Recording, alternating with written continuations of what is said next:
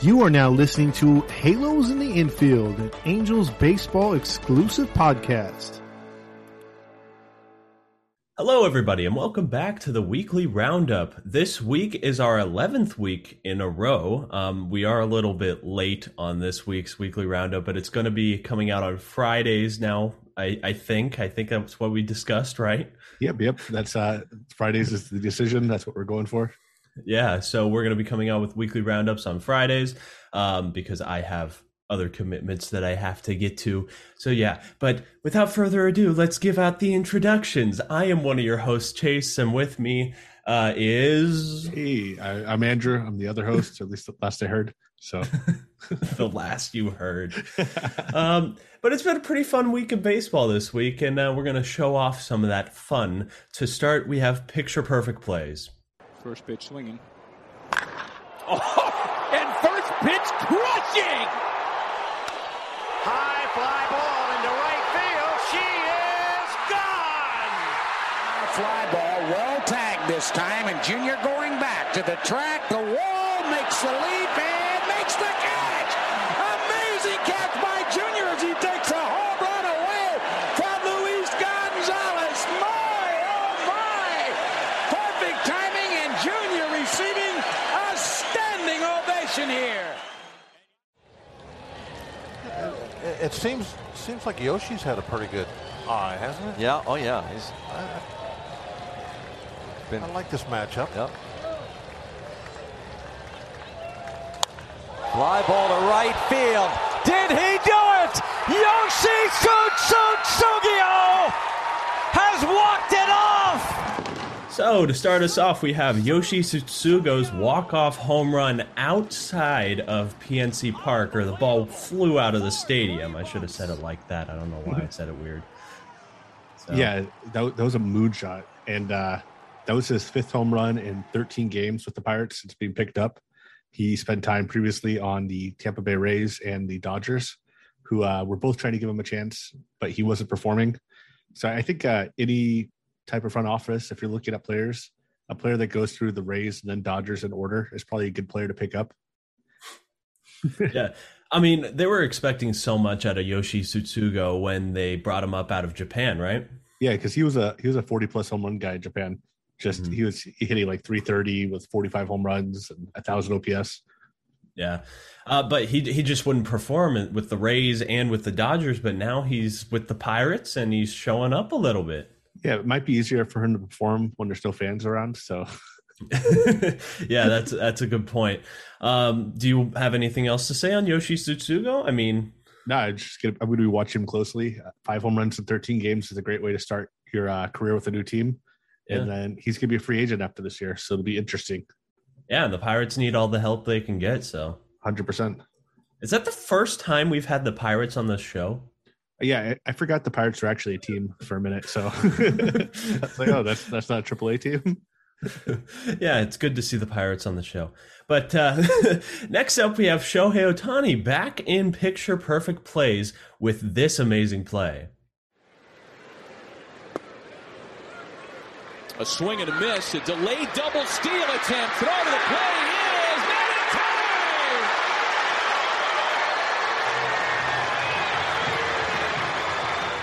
So, as we can see there, Shohei Ohtani stole home. A pitcher stealing home. It may have been a double steal, but he did still steal home. Yeah, no, a double steal, still steal. And he is the first pitcher since Doug Dreifert back with the Dodgers in the early 2000s to steal home and win a game within the same year. That's crazy. Yeah. I mean, you'll never see anything like this for a number of years to come, unless this is just bringing on the whole entire two-way player movement. Yeah, exactly. I don't think you were alive the last time it happened. I don't think so. Like, when were you born? I was born in 2003. Yeah, I think the Dreifert one was 2002. So it's just old. Yeah. And I'm not very old. Another great play from this week was this one. Oh, what a play here. From his knees, got him the stretch at first by Goldie. We have Nolan Arenado making this insane diving play. He just came out of nowhere to snag this ball away. It looked like it was already going to be in left field, but he just dives and makes this amazing diving grab.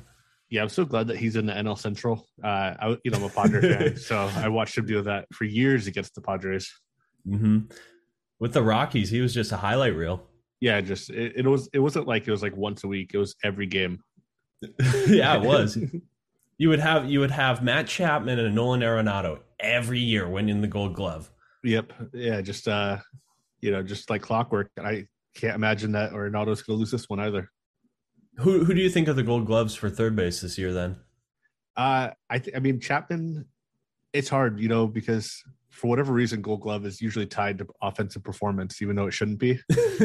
Yeah, they're just like, we don't want a bad player winning Gold Glove. We need to have them be able to hit a little bit, but I think, just based off defensive metrics. That would be the smart thing.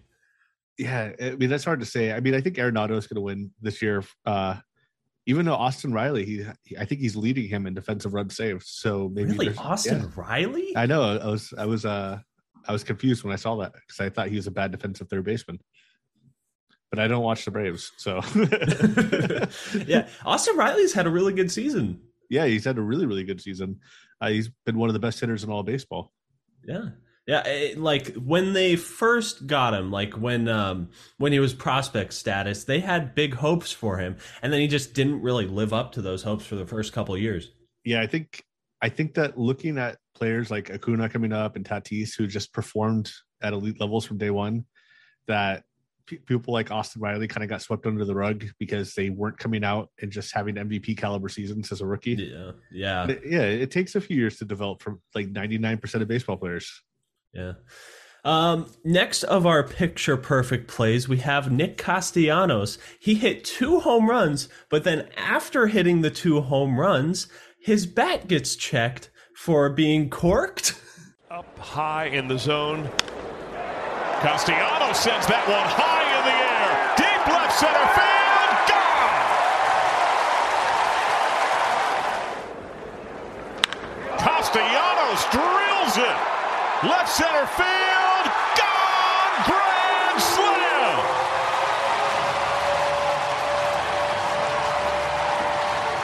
Mike Schilt came out and said something to home plate man Corey Blazer, who then summoned all the umpires onto the infield grass.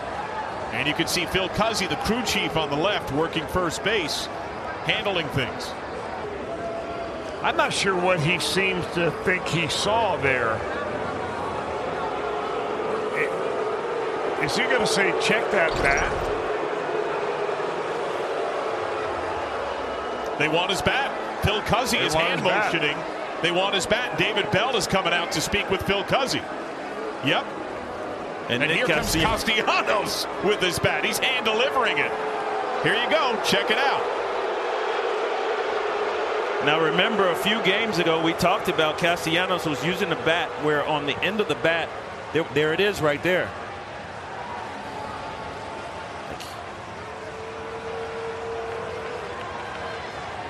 Castellanos has been using this bat for several days. Yes, he has. Yeah. I guess they didn't watch that Mythbusters episode from back in the day because I think it looks like they did a home run with the cork bat. But yeah, it was missing like a chip off the end. So yeah, is there something? I don't know.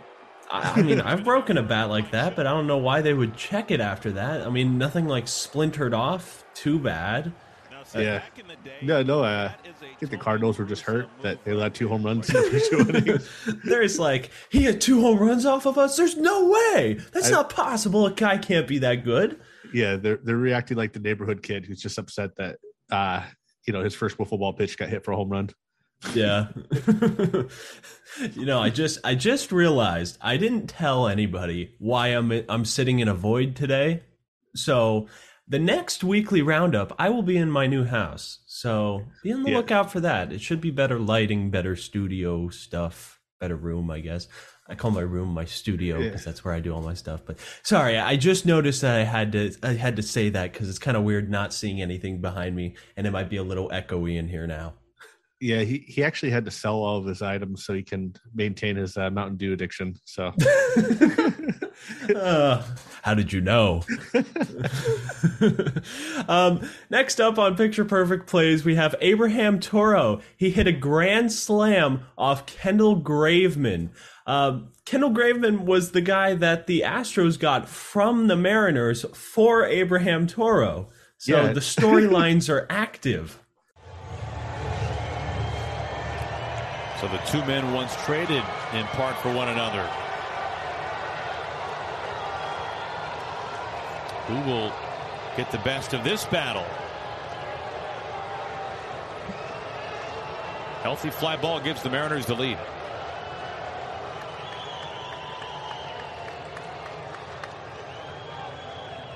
Pitch number 8 to Toro. He drills this. Drilled and crushed, and this is gone! Grand slam! Yeah, exactly. Oh my God, because he has just been a menace to the Astros ever since he got to the Mariners. Oh yeah, and the Mariners. Remember how upset they were with that trade for getting rid of Graveman for Toro. Oh yeah, the locker room was in shambles. Exactly. Then he comes in, hits home runs on back-to-back days against the Astros right after the trade. Now he has a grand slam against the guy he was traded for. I wonder how that locker room's feeling now. Mm-hmm. And also, that kind of goes towards the front office moves, which we'll cover a little bit later, because there is some news for the Mariners front office. So it was a good move by the Mariners front office, from what it seems. Has Kendall Graveman even put up any good numbers with Houston? Not after yesterday. I guess that makes sense. Yeah. But when we first heard that trade, it was just kind of a head scratcher, but I guess it's working out for the Mariners. Yeah, it has. All right, next up we have Yasmani Grandal. He had an 8 RBI game. High in the air, deep right field, down the line it goes. It is a welcome back tie game. Put a charge into it. Oh, can he, huh? All the way to the wall. Grandal drives in 2 more. He's had 7 triples for his career. High in the air, deep right field. I believe he's going to touch the plate, Steve. Well, if he misses the plate, he hits for the cycle. Yasmani Grandal's just been on fire lately. Yeah, that guy is something else. For anyone that isn't keeping track, he's currently batting .217, but has an on-base percentage over 400 and a slugging over 500. Plus great defense. Yeah, plus great defense. I mean, as a catcher, that's just elite. And that stat line is very, very rare. I think we're going to come back to that, though, a little bit later. Oh, yeah. Not very much later, because we only got one play in between that. And it'll be the not picture perfect play. We got to come up with a name for it. So drop it in the comments what you guys want the not picture perfect play to be. It'll be the blooper of the week for now. So the not picture perfect play of the week has 6 Blue Jay defenders all converging on a pop-up, and this happens. Shift on for the Blue Jays. And this one's popped up, and everybody's coming in for a look. And it's going to drop on the mound. Nobody got a glove on it. So you see Bo Bichette kind of tripped on the mound, and nobody catches the pop-up, and it was just kind of a funny play all around. Oh, that's amazing. Anytime you have an infielder coming over the mound and tripping during a pop-up is just a highlight for me. I'll remember that for years. If he thinks that no one will remember that, I just want you to know that it'll be 40 years from now, and I'll think back to it, and I'll still sticker. And you always know it's going to be disaster whenever you see that many infielders converging on one pop-up. Yeah, it's weird. It looks like a bunch of birds that are like moving around a piece of bread that's about to be thrown. They all have their hands up in the air. They are a bird team. Yeah. They are a bird team. Yeah. Yeah, their hands are just up. They all look confused. They're like, who's going to get this? Yeah. And then you have Marcus Semien just running away to sprint to second base because nobody's covering it. And there's like, oh, we messed up. Yeah, he's either trying to get to second base or he's like trying to get out of frame. He's like, this is going to be a highlight. He's thinking ahead. Yeah. All right, so our next segment on this week's Weekly Roundup is the Weekly Statistical Anomaly. Andrew, what do you have for us this week? So we're going to go back to Yasmani Grandal like we were talking about a minute ago. he is currently batting 217, and he has an on-base percentage over 400 and a slugging over 500. To put this in perspective, this has not been done since 1949. So it's been 70 years since we've seen a stat line like that. There's been a lot of people close. Adam Dunn was perpetually close to that kind of stat line, never crossed the bar. You had Dave Kingman back in the day who was putting up similar stat lines. But yeah, it looks like Grandal is going to have the lowest batting average in the history of baseball to have an on-base percentage over 400 and a slugging over 500. So that is your statistical anomaly. And for some of the folk that aren't too in tune with the stats side of the game, how would Yasmani Grandal go about doing that, obtaining those stats? Yeah, so a perfect perspective would be if he were to go 1 for 5 with a home run and a walk. So that would, or 1 for 4 with a home run and a walk, and then the next day would be like 1 for 5 with another home run and a walk. Yep, because you would have an on-base percentage that would be between like 380, 420 if he was doing that regularly. Mm-hmm. And there's a term that's being used for this that's been kind of thrown around baseball the last 5 to 10 years, and that's the 3 true outcome player. And that's a player that hits a home run, they walk, or they strike out. And Grandal is the most of this type of player that we've ever seen. Hey, that was very well put. Thank you very much for explaining that. Okay, that'll do it for the weekly statistical anomaly. We'll have something else next week, I think. We'll figure something out. There's an infinite amount of weird things that happen in baseball, so I'm sure we'll have something. So next up on the docket, we have some players that are on the move. The first player that was on the move for this week was Jose Quintana, going from the Angels to the Giants. And he's already had his first, start for the Giants? Was it a start or was it a relief appearance? I think it was a relief appearance. I'm going to pull that up right now, though. And just to preface, Angels are kicking themselves now. He's a future Cy Young winner, right? That was what I put in the show notes. I mean... He went 3 in the third innings, had 6 strikeouts, 1 walk, 1 hit allowed. I think that's better than he ever did with the Angels at any point. It definitely is. And there's just something wrong with the Angels pitching philosophy or something, or the Giants are just that good at developing pitchers. Yeah, I think they're that good at developing pitchers, and they're definitely doing something different with like pitch sequence that the Angels are not doing. Yeah. Angels need a new pitching coach or something. They just need a change of culture. Whatever. It's a management issue at this point. Yeah, exactly. You just start to have to wonder if they just need an entirely new coaching staff, because what they currently are doing isn't working. New coaching staff, new front office, new owner, whatever. Yeah. Everything. Just scrap the team. Just restart. Hit reset. So let's just have like the top 4 players from the Angels move to a different team and then just hit reset. That's fine. That would fix their problems. It would just suck. The second player on the move segment is Brad Hand. Brad Hand got DFA'd by the Blue Jays after getting traded for. That was really shocking to me because the Blue Jays gave up a lot to get him. Yeah, that was really surprising. Brad Hand has been a staple in the bullpen for Washington, Cleveland, the Padres for many years now. Has just been a great reliever.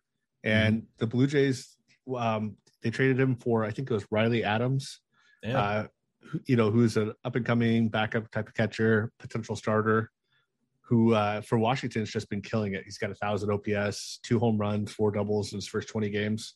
Mm-hmm. So, I mean, the Blue Jays gave up a lot for a guy that they DFA'd. So you have to wonder if there's something else going on that we don't know about. Yeah, and aren't the Blue Jays a little thin on catching? They are, yeah. So yep, it does not look like a good trade. I don't think it worked out for them. But Brad Hand did go from the Blue Jays to the Mets. The Mets have needed a little bit of help as of late because they have stumbled. Yeah, they have. I mean, not to mention all the bad PR that the Mets have had recently, but we'll get to that later. The Mets have been without DeGrom, their number 1 pitcher. They've been having issues with their bullpen staying healthy. for example, like Dylan Button I'm not going to say that name right. Dylan Betances, got it. He has never been able to stay healthy, for example. So we'll see what happens with Brad Hand. It might be another Jose Quintana situation. Hey, anything's better than Jose Quintana with the Angels. Yeah. But going back to what you said about the Mets drama, this is going to transition into our announcements part. The Mets, they've been in the news for multiple dramas throughout the week. If you want to elaborate. Yeah, so the Mets, as everyone knows, they've been horrible. They've been a really bad team for the last month and a half. They made a lot of high-profile trades, such as getting Javier Baez, or to start the year, getting Francisco Lindor, then also signing Francisco Lindor to a $340 million contract. And Lindor has been worth about $5 million a year this year. He has sub OPS of sub 700 OPS. His defense has been so-so. He has not been a very good player. Definitely not worth $340 million.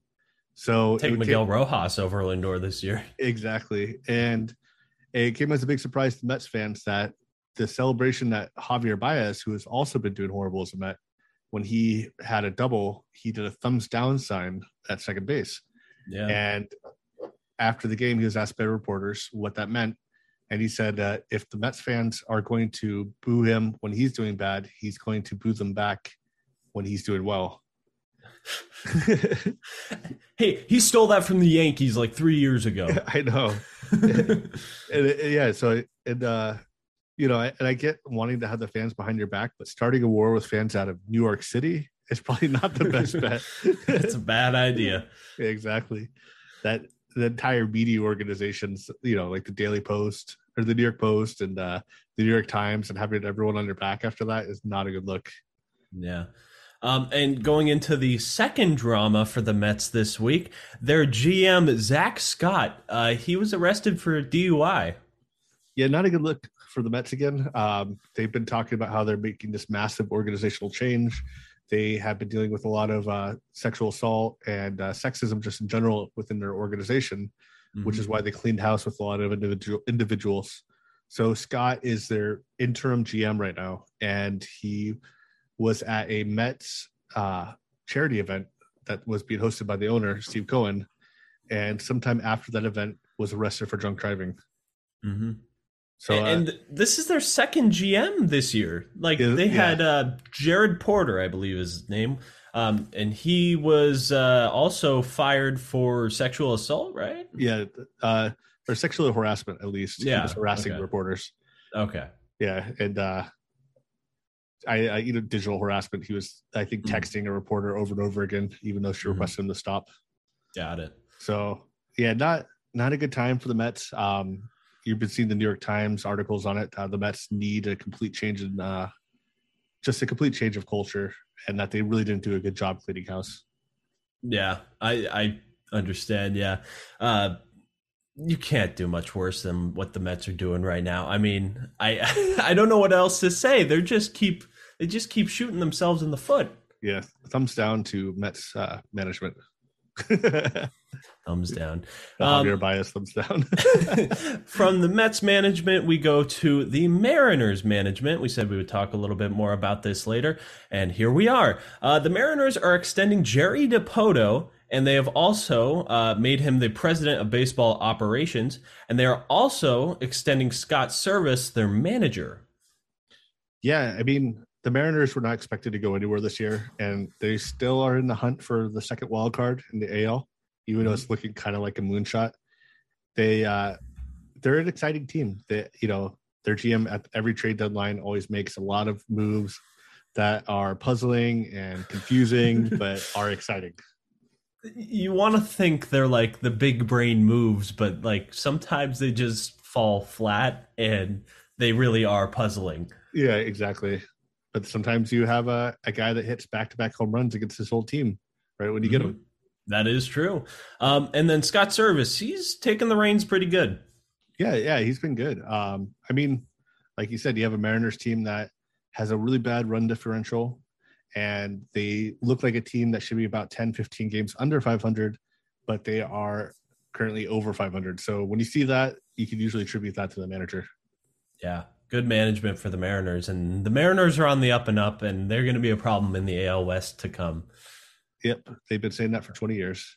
I think it's actually time, though. Next in our announcements, we have the Dodgers. They finally caught up with the Giants on Wednesday to take first place in the NL West for the first time since April 25th, and that is 129 days. That's surprising. The Dodgers have been running away with the NL West for pretty much just unchallenged now for about 8 years. Mm-hmm. And this is a really exciting race between two great teams. The Giants are a surprise team.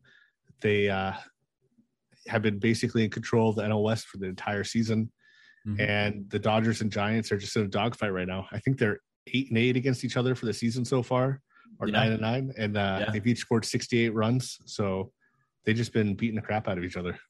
And the really fun part about that storyline is that they play each other tonight. They play their final series against each other this weekend, and that'll be a very deciding series, I guess. Yeah, that'll be fun. I'm definitely going to tune in and watch a couple of those games, even though I hate both teams. It'll be a dogfight. It's when you hate both teams, it's a win-win because whoever wins. I'm just going to be rooting for not the Dodgers.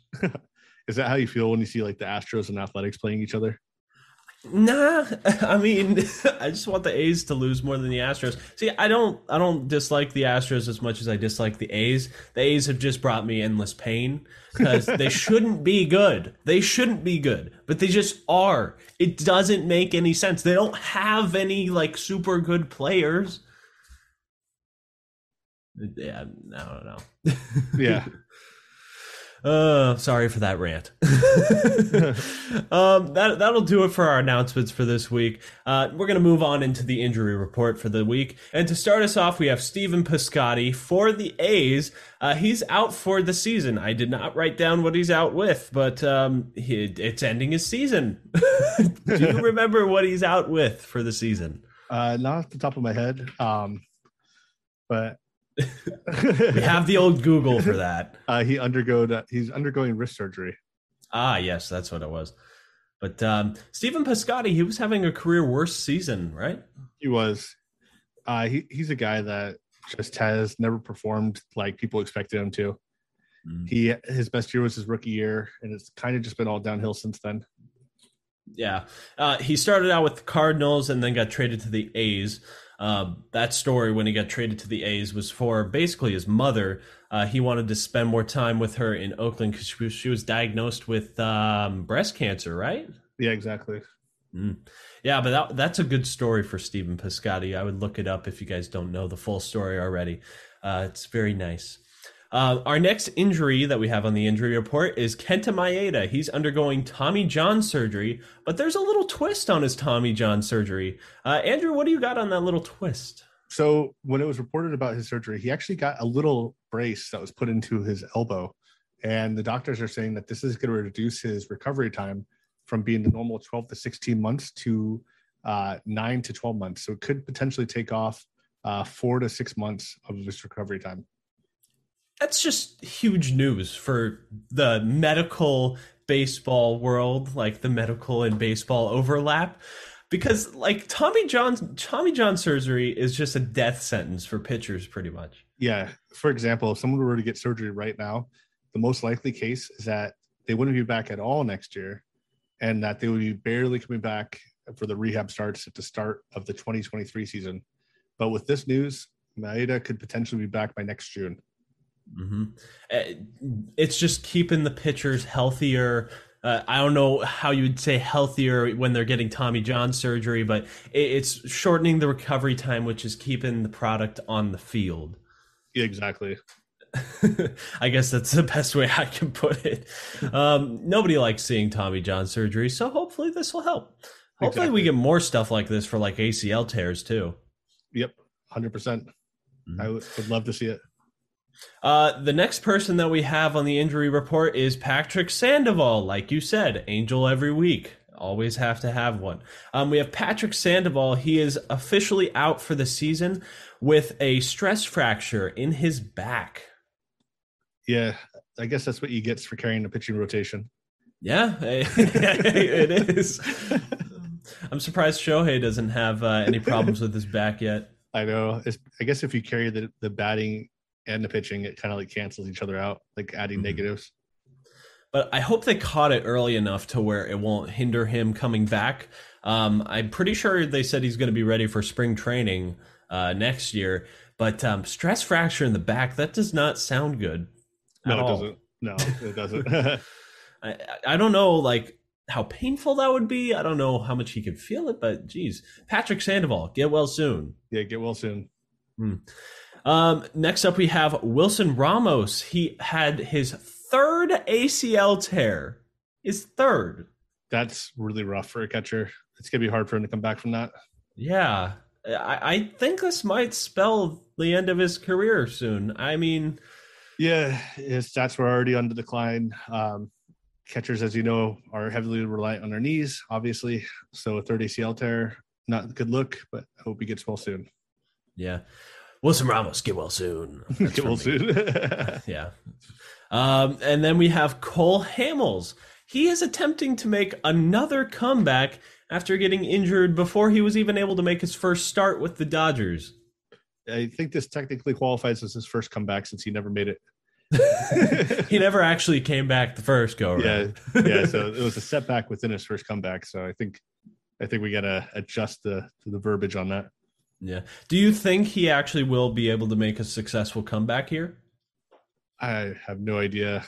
No, I'm going to go ahead and say no. I mean, that's fair. He is aging and he is going through a season-ending injury already. So, and I don't know how many teams are going to be willing to take a flyer on him.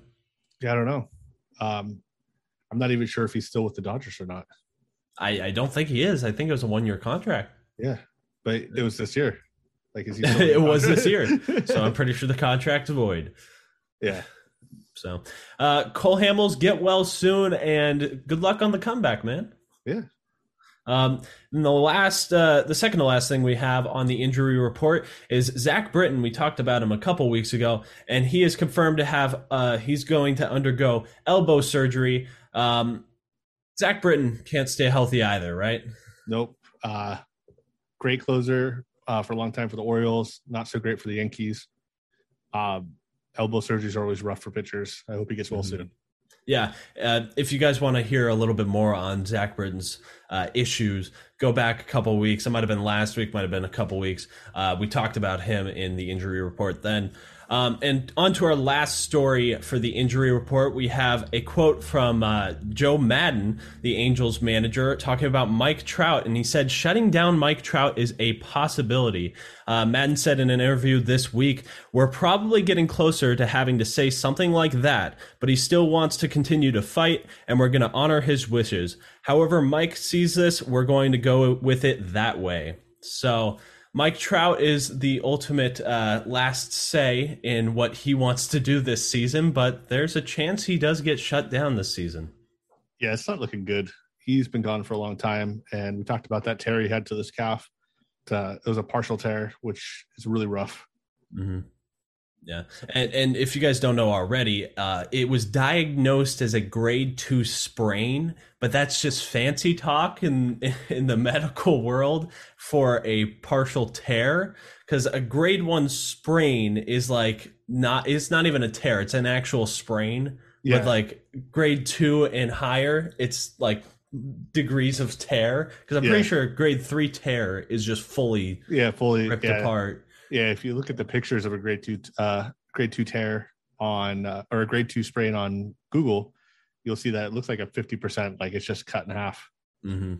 Yeah, and Mike Trout, he said he's just trying to work through all the scar tissue and all that, and it's just taking him longer than expected to get back on the field. I mean, he was only going to be out for what, like 6 to 7 weeks, I think is what they gave us when he was first hurt. Yeah, now it's been months. Yeah, I think it's been 12 weeks, closer to 12 weeks. Like, it's just Angels fans don't like it. It's bad. It's super unfortunate. Yeah. And I was telling Andrew before we started recording, I was watching a video of the Angels doing picture day, and they mic'd up Mike Trout, And he's like, this is the first time I've put on the jersey in 3 months. And I'm like, oh, that's quite sad. But to end off on a little lighter note, we have Jose Abreu with a slight milestone. He is the first in the MLB this season to hit 100 RBI. Yeah, that guy is an RBI machine. He led baseball in RBIs, I think, the last 2 years. He's leading this year. So it'll be 3 straight seasons for Abreu if he stays healthy with leading in RBIs. And he's pretty much been the player of the month, right? Yeah. He's been on fire. He had a really slow start to the year. Yeah. He had like a 750 OPS for like the first couple months. So it's really surprising to see him back on top of the board, but maybe not that surprising since he is, I think he's played 7 years and has 775 career RBIs. Mm-hmm. So the guy's just been a machine with people on base. Yeah, Jose Abreu been good this the second half of the season. Yeah, exactly. White Sox are probably going to make the playoffs, right? 100%. They have a massive lead over Cleveland. Oh, okay. Yeah. Good. I want to see him in the playoffs.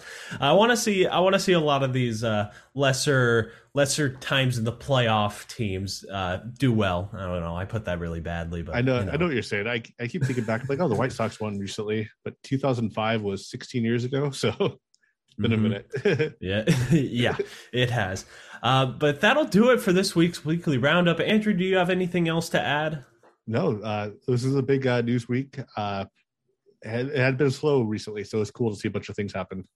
Yeah, we'll be back at it next Friday with another roundup. Hopefully some fun things happen. I think I got a good feeling about it. Me too. Bye, guys. Yeah. All right, see you guys.